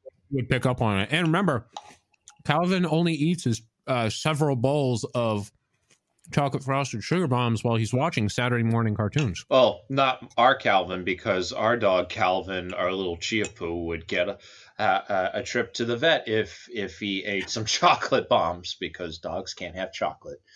Actually, my girlfriend and her mom, they have their dog Calvin and Hobbes.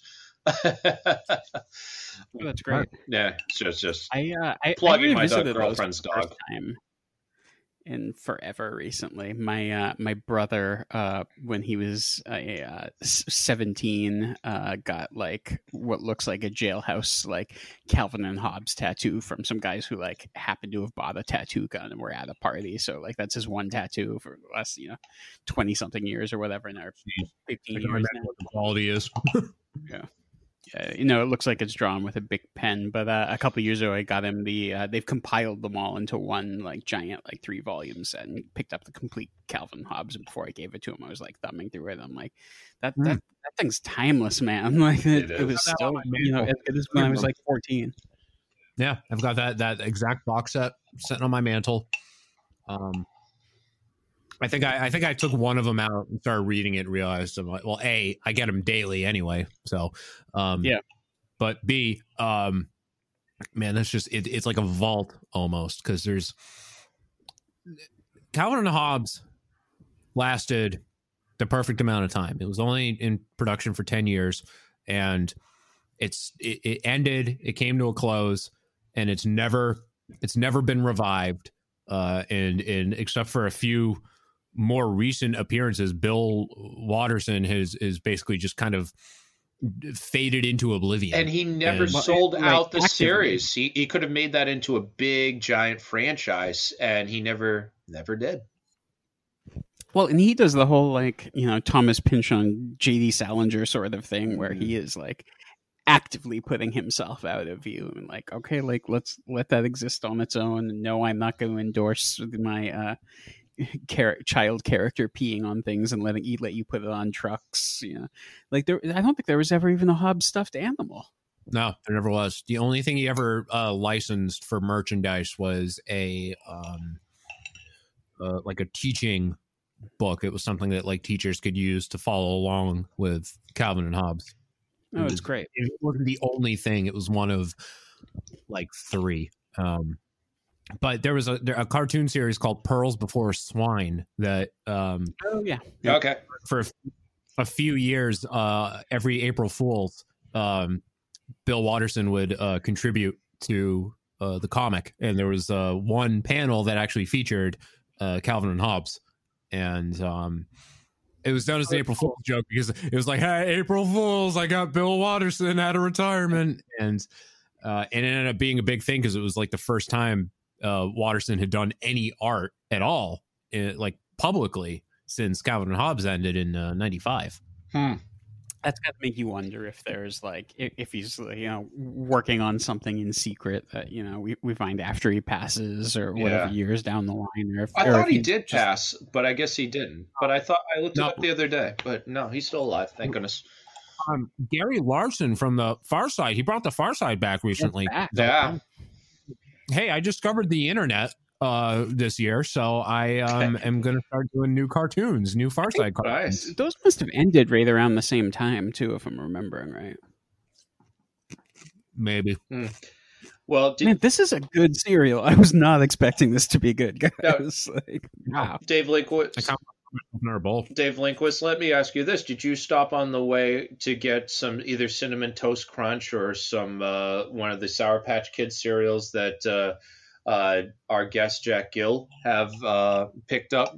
Oh, the ice creams? Yeah. No, I didn't get a separate stop off over at Walgreens, though. I did just polish, speaking of Cinnamon Toast Crunch, I did just polish off a box of the churro-shaped Cinnamon Toast Crunch I've been meaning to bring up, and it's just logs of Cinnamon Toast Crunch. I don't know what I was expecting from churro flavor when, it's basically the same as the Cinnamon Toast flavor, but it was decent.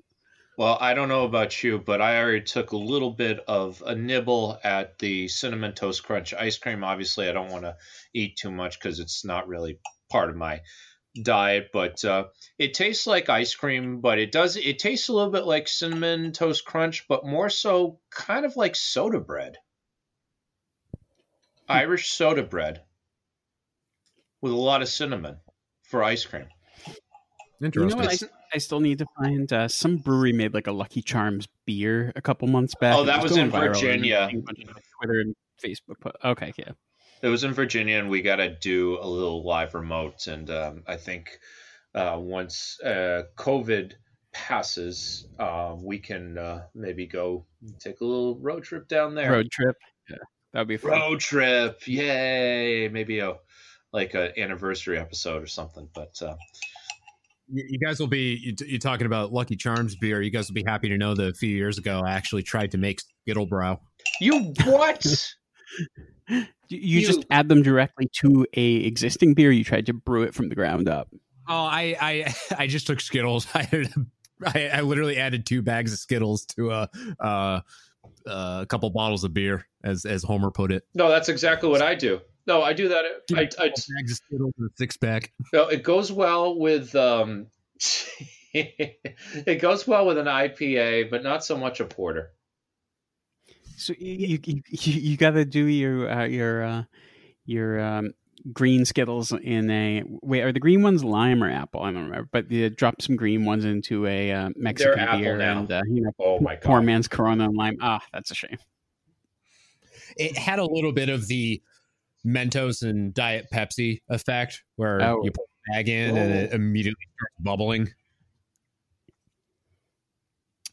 It was not as good as I was expecting. Damn shame. That's too bad. Because I put mine in my IPA, and I was very impressed with the results. A little too rich, but when you need some comfort food and some comfort beer, fucking go for it. So did it just dissolve it entirely? Yeah, I pretty much ate it. I have a picture of it somewhere, but it's it was actually kind of interesting watching the process of a Skittle dissolve. Oh, it's amazing. You're watching it at the bottom, and you can see the oxidation and the dissolving of the Skittles and the shell coming off, rising to the top. If you can do that I do that with seltzer water. That's where the money is. I actually have some sparkling water, some Clear Choice Black Cherry from Demoulas Market Basket. And last week I poured some Skittles that I wasn't going to hand out because we didn't have candy trick-or-treating up here in Lowell. So what do? You treat yourself. And that's what I did. I poured some Skittles into the sparkling water, which is not seltzer water.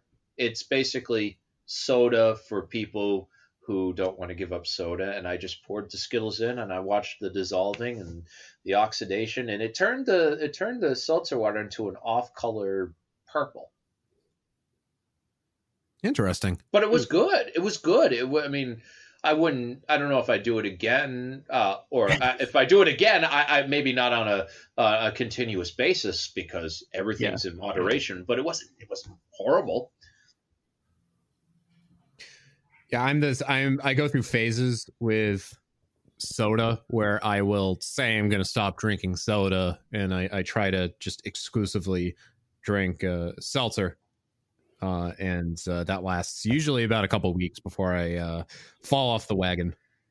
Yeah, I got one of those. Oh God, what's the seltzer maker that people also do sodas out of? Soda Stream. I picked up one of those Soda Streams. I gotta get me one of those. I really need to go back and get like the little cartridges for it because I haven't touched the thing in months, if not a year. But what I ended up doing with it that kind of works. I'll take it off your hands. A little more than seltzer was no. I'm going to use it getting like little flavor like bitters you'd use to make in a cocktail or something, but just putting a dash of one kind of bitters or another's in the seltzer. It's a little something different. And, you're not getting like the calories or the alcohol of like a mixed drink or a soda. Right. And even some of the seltzer waters, if you have those on a daily basis, it can be bad for your digestive system. But everything, yeah, teeth too, they're really acidic. That's true. The acidic wears down on your teeth, and as we get older, if you don't brush your teeth once or twice a day, you'll end up like one of somebody I used to work with who had rotting teeth, but she never brushed her teeth. She thought that fluoride was a government conspiracy theory. Oh, one of those. Yes. Yes. I've worked with quite a few people who were missing teeth because of that exact reason. So not only did it inspire me to brush regularly, but then it also inspired me to... Well, you need those pipes, dude.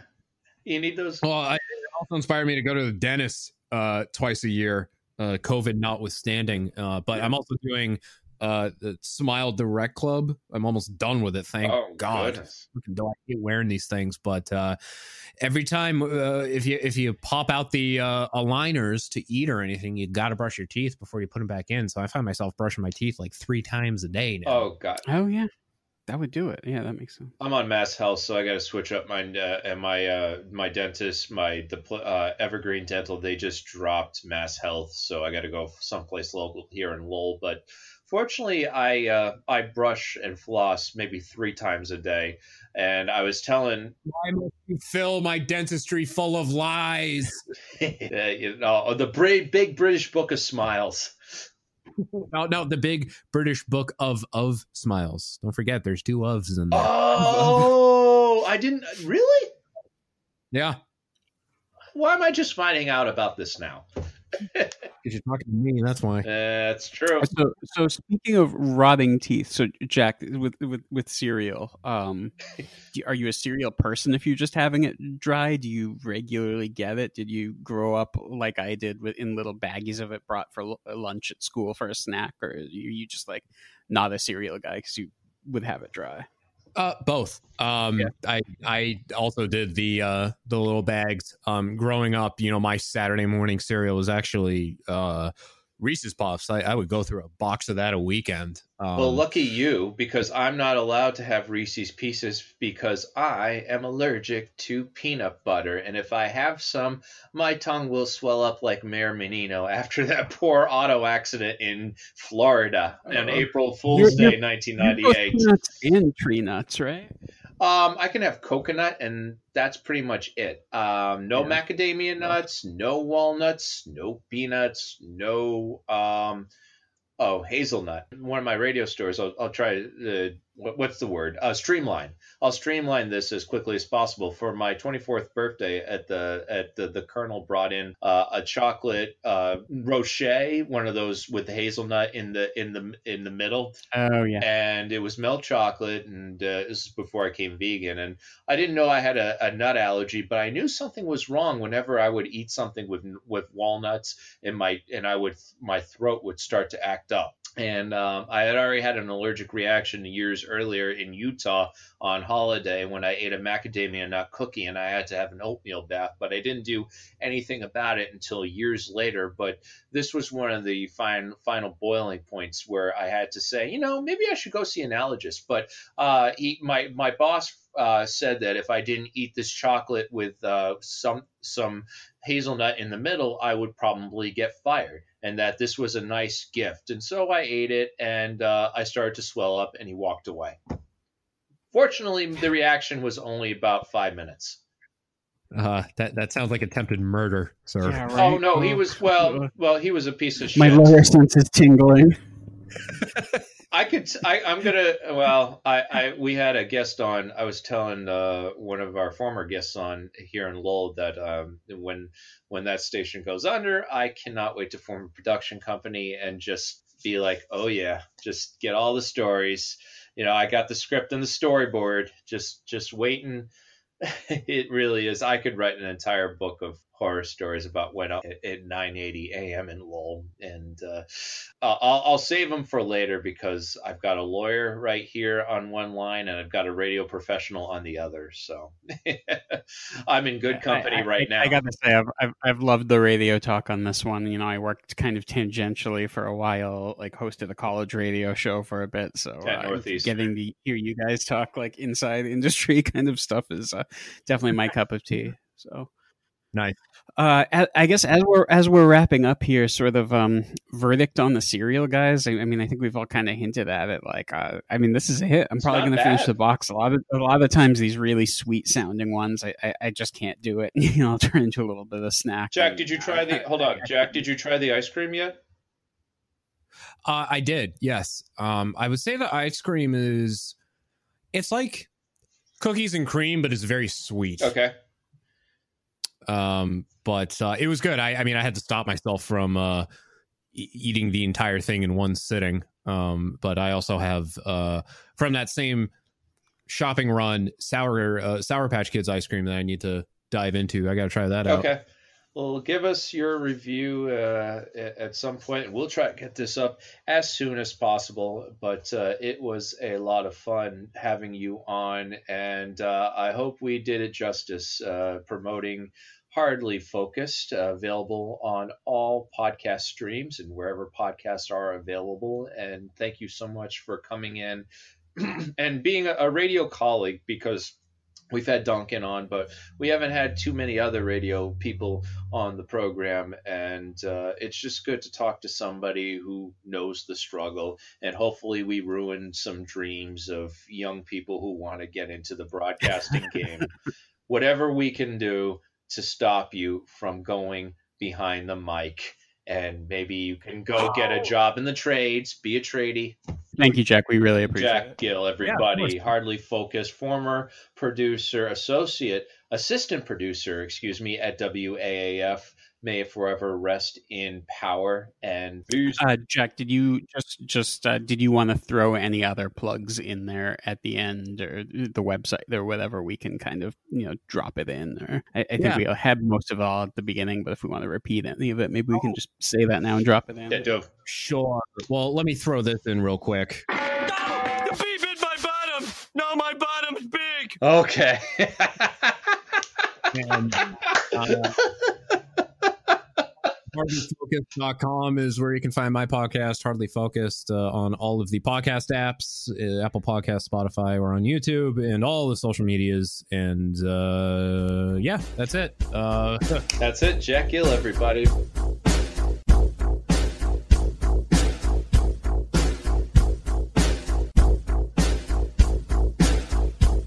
Once again, special thanks to my friend and yours, Mr. Jack Gill, from the Hardly Focused podcast, former radio producer extraordinaire, assistant radio producer extraordinaire from the Hillman Morning Show and the now defunct 107.3 FM WAAF in Boston.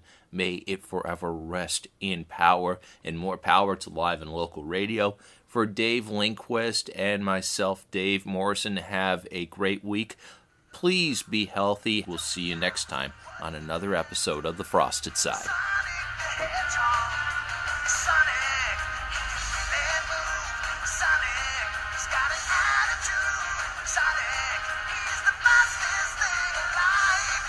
He's the fastest thing alive. He's the fastest thing alive. Cookie jar. Welcome here to the Dave's Modeling School, where today our students will demonstrate their catwalking skills. For example, here's Davina balancing a book on top of her flat head while showing off a brand new Frosted Side t-shirt from tpublic.com. Yes, any size, any shirt, any logo you want made, just head on over to your computer and log in to tpublic.com and search for The Frosted Side. Help support this fine podcast.